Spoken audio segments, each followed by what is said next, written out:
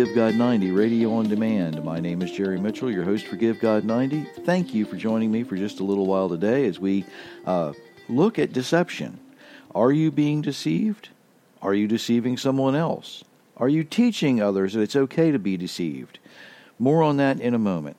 First, let me remind you, if you've not downloaded the Give God 90 app, it is free for your Apple or Android device. That way it comes directly to your mobile, okay? It's whether it's your Kindle, pad, phone, whatever it happens to be, whatever technology you're using to get this, that's great. And we really, really appreciate you supporting us. Trust me, we really do. My renewal for Give God 90 just came up for the podcast. So I know we've been doing this for 2 years now, starting our third year, and really I appreciate all of the messages I get. I got a message from 2 people last week that I don't know, but I certainly have met them through social media of different types. There's more out there than just Facebook, right?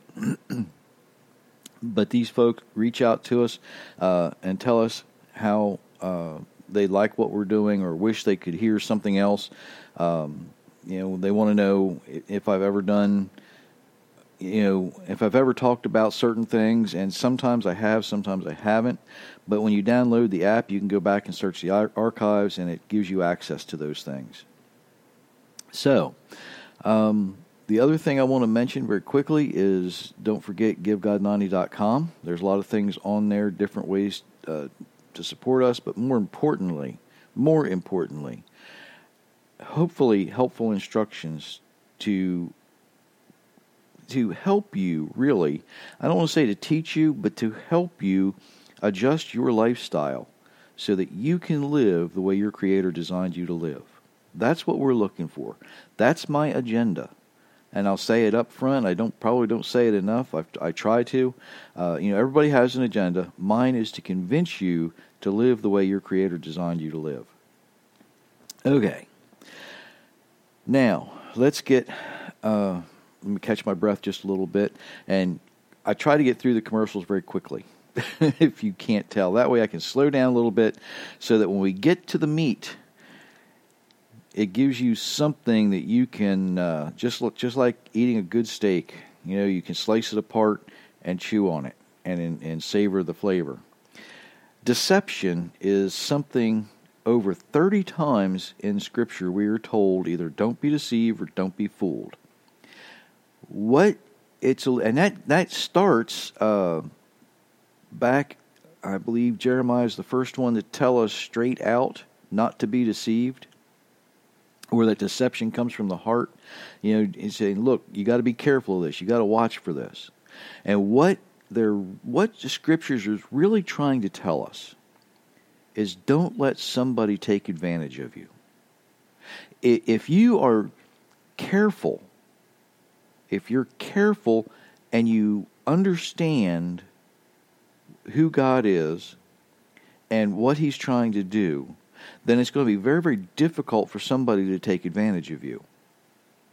Now, I want to compare that to something in most modern lives, especially in America and many, many other countries around the world, because I know there's folks in other countries that listen to this. So I want to be kind of general, but at the same time, make sure that you understand the importance of what I'm saying here. If you have made a very large, important purchase, okay, you have probably, and I'm not talking about a new phone.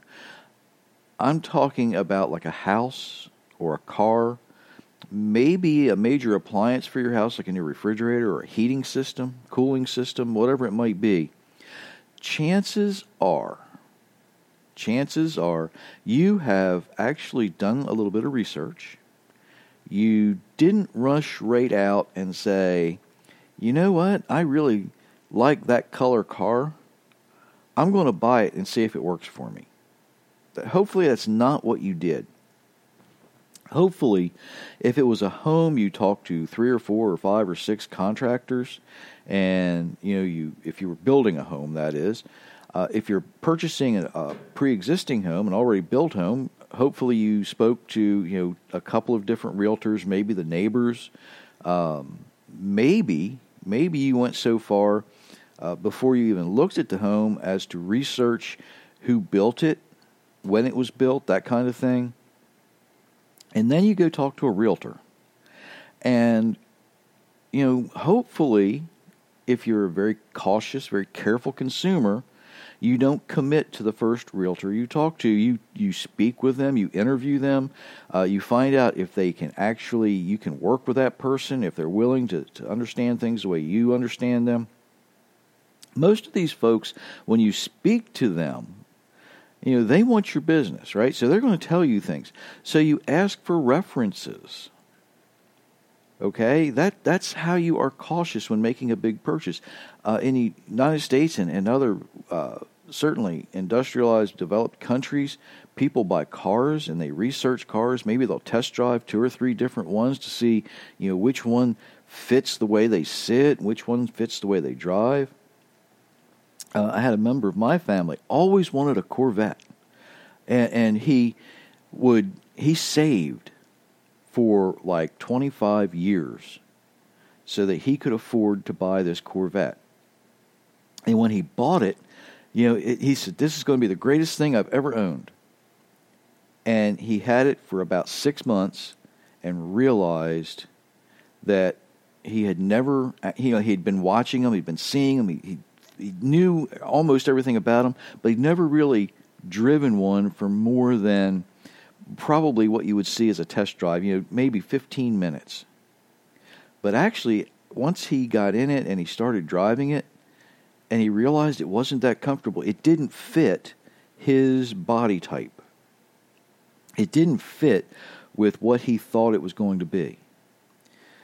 So, hopefully before you make those purchases, you're going through and you're actually researching and you're finding things out so that you're not fooled, you're not deceived.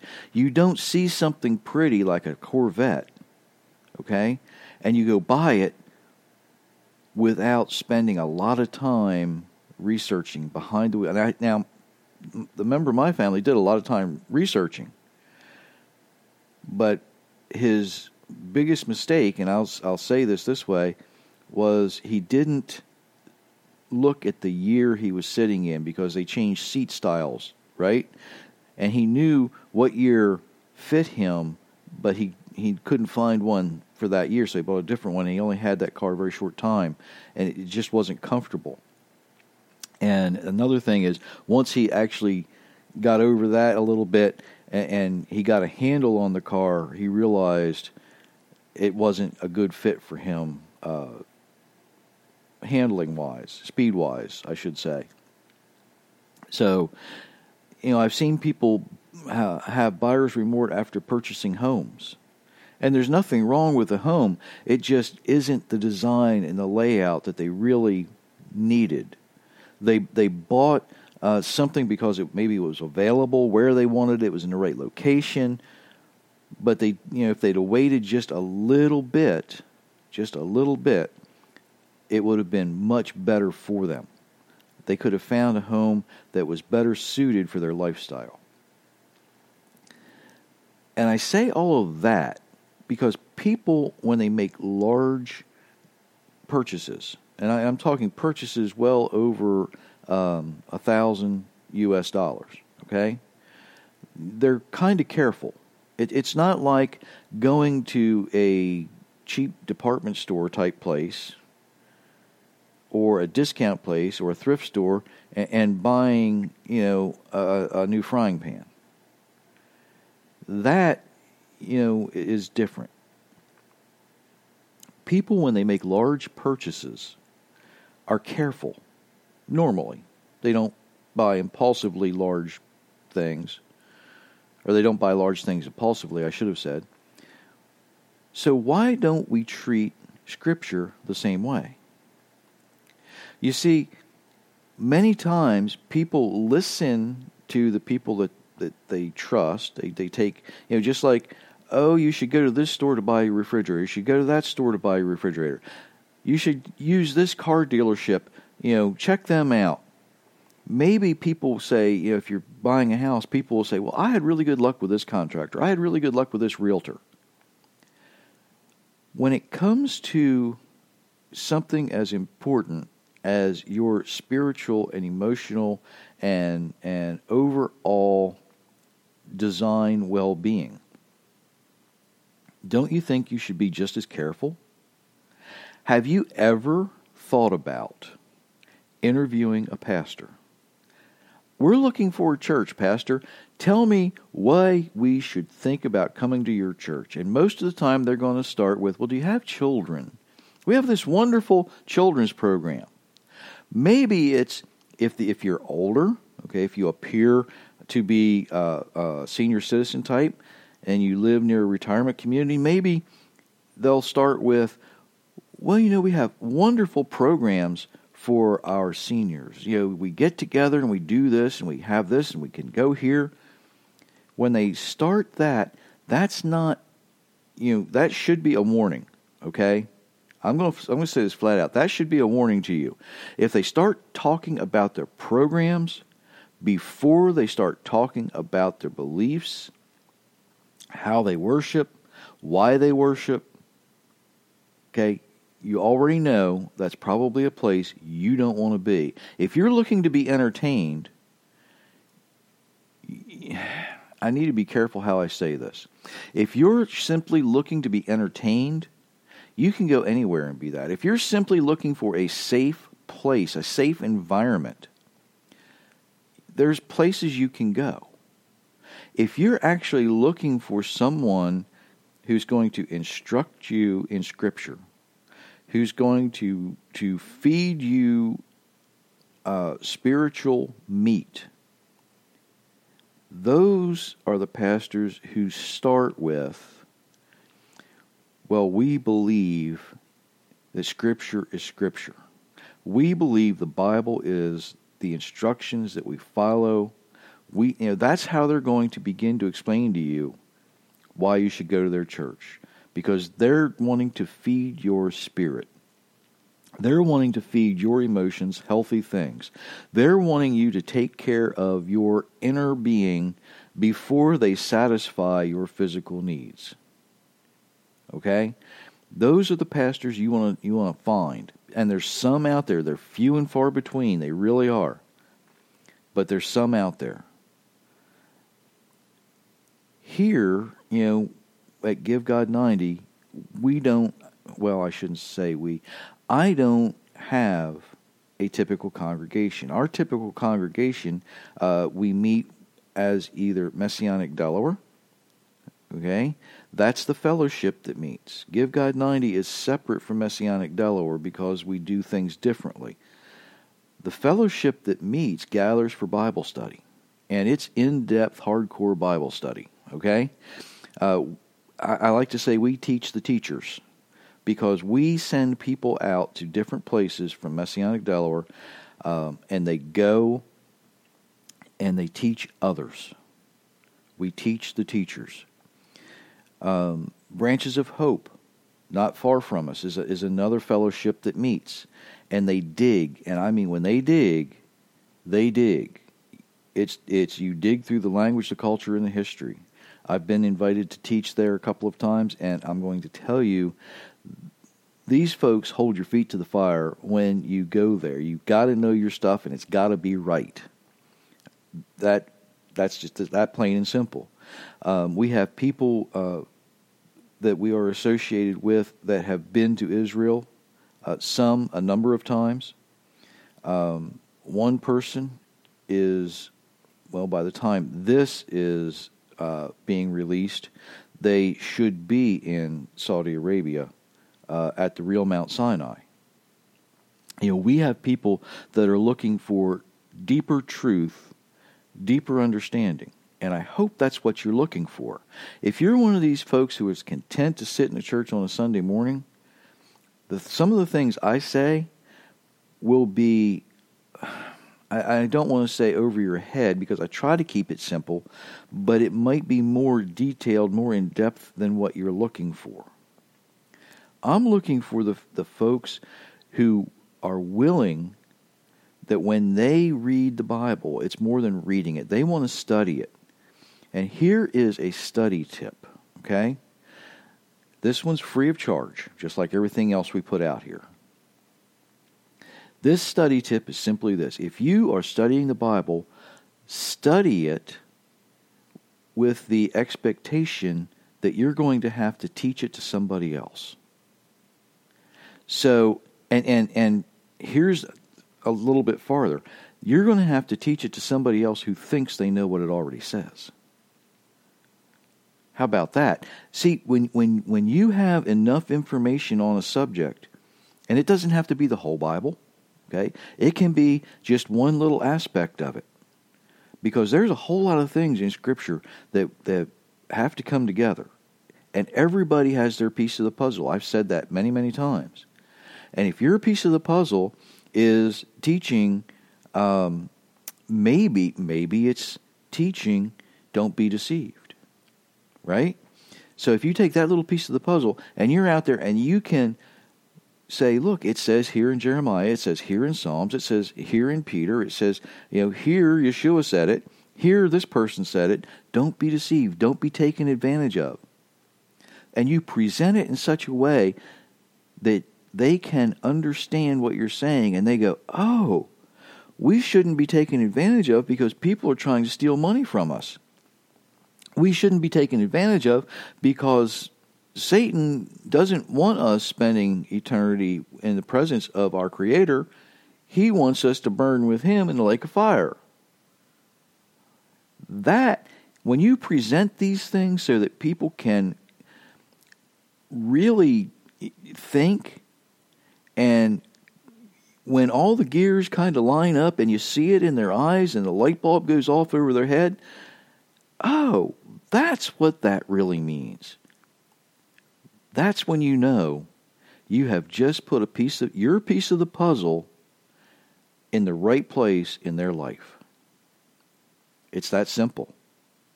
When you can put your piece of the puzzle in the right place in somebody's life, now they can take that and they can look for the piece that fits that one, right? Sometimes we think about being able to complete that puzzle. You're not going to complete it. They'll never meet enough people in this world to complete that puzzle, because a complete puzzle is complete understanding of not just our Creator, but of ourselves. And you're never going to get that in this world. We are too limited by our physicality, if that could be a word.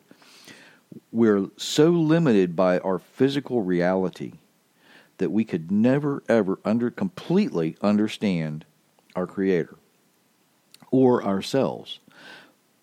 But we have to build that puzzle so that we can show, we're living the way we're designed. We have to build that puzzle so that we can show, okay, God, I'm doing the best I can with the information I've got. We build that puzzle by interacting with other people and teaching other people. So as you read the Bible, don't just read, like I've said, over and over and over. Study it. Make sure, if you don't understand it, go back up, maybe you have to back up a chapter. Find out what that particular passage is referring to and go from there. Don't let somebody take advantage of you because you haven't done your research. If you think your eternity is important, do the research. It's the most expensive purchase you're ever going to make. It's going to cost you more than buying a house. The thing is, you can't use money to pay for it. You have to use your time to pay for it. You have to use your faith to pay for it. Because time plus faith takes you where you're going. And you can spend your time putting your faith in what's really in Scripture, or you can spend your time putting your faith in frivolous things. Okay? There are, unfortunately, more bad pastors, more bad teachers out there than there are good ones. And there are some who were good who either got tired, got greedy, got hungry, whatever, that have changed their perspective. They've taken their, and they claim that their eyes are still on Scripture, but they're beginning to twist it. And I know of two recent ones that I have read and listened to that really in the past have been good. And now they have really done some things that I look at them, I shake my head, and I say, what happened to you? How did you lose sight of where you were going? Now, there have been other folks in the past that I've looked at, and I said, wow, that guy really, or that girl in one instance, they really don't have a clue. You know, they looked at a Bible one time and said, well, that's a pretty book. Maybe they went to a Bible college, but now they're on TV saying, send me money and I'll pray for you. And they don't have, I really don't think they could quote, well, they might be able to quote some Scripture, but I don't think they could tell you what it meant. And I've said this before too, what's the use of learning to quote Scripture if you cannot tell someone what it means? Because if you can't speak plainly to someone and explain it to them, all you've learned is to repeat a phrase. You're just parroting back something that somebody else said. You have no clue what it means. You can't understand it yourself. And some of you are sitting out there, well, Scripture's hard to understand. No, it's not. It's easy to understand if you're willing to understand it from the perspective of the person who wrote it. And you're willing to understand from the perspective of the people it was written to. The other thing we have to be careful of, especially with these things that are this important, is when we're doing our research, that we not only look at the positive reviews, okay? If you go to buy a car and you read the research on these cars and you say, oh, there's nothing wrong with this, you've read all the positive reviews, you haven't read any of the negative reviews, you don't know what's going on. If you look at a person you're going to listen to and all you ever hear is the positive stuff, there's no way in the world, if this person who's been teaching has all positive reflection, that's an impossibility. That is really a statistical impossibility. There's going to be people who say they're the calmest person in the world.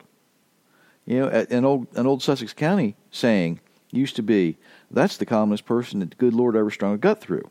Okay, now that's pretty blunt and blatant, but you know what?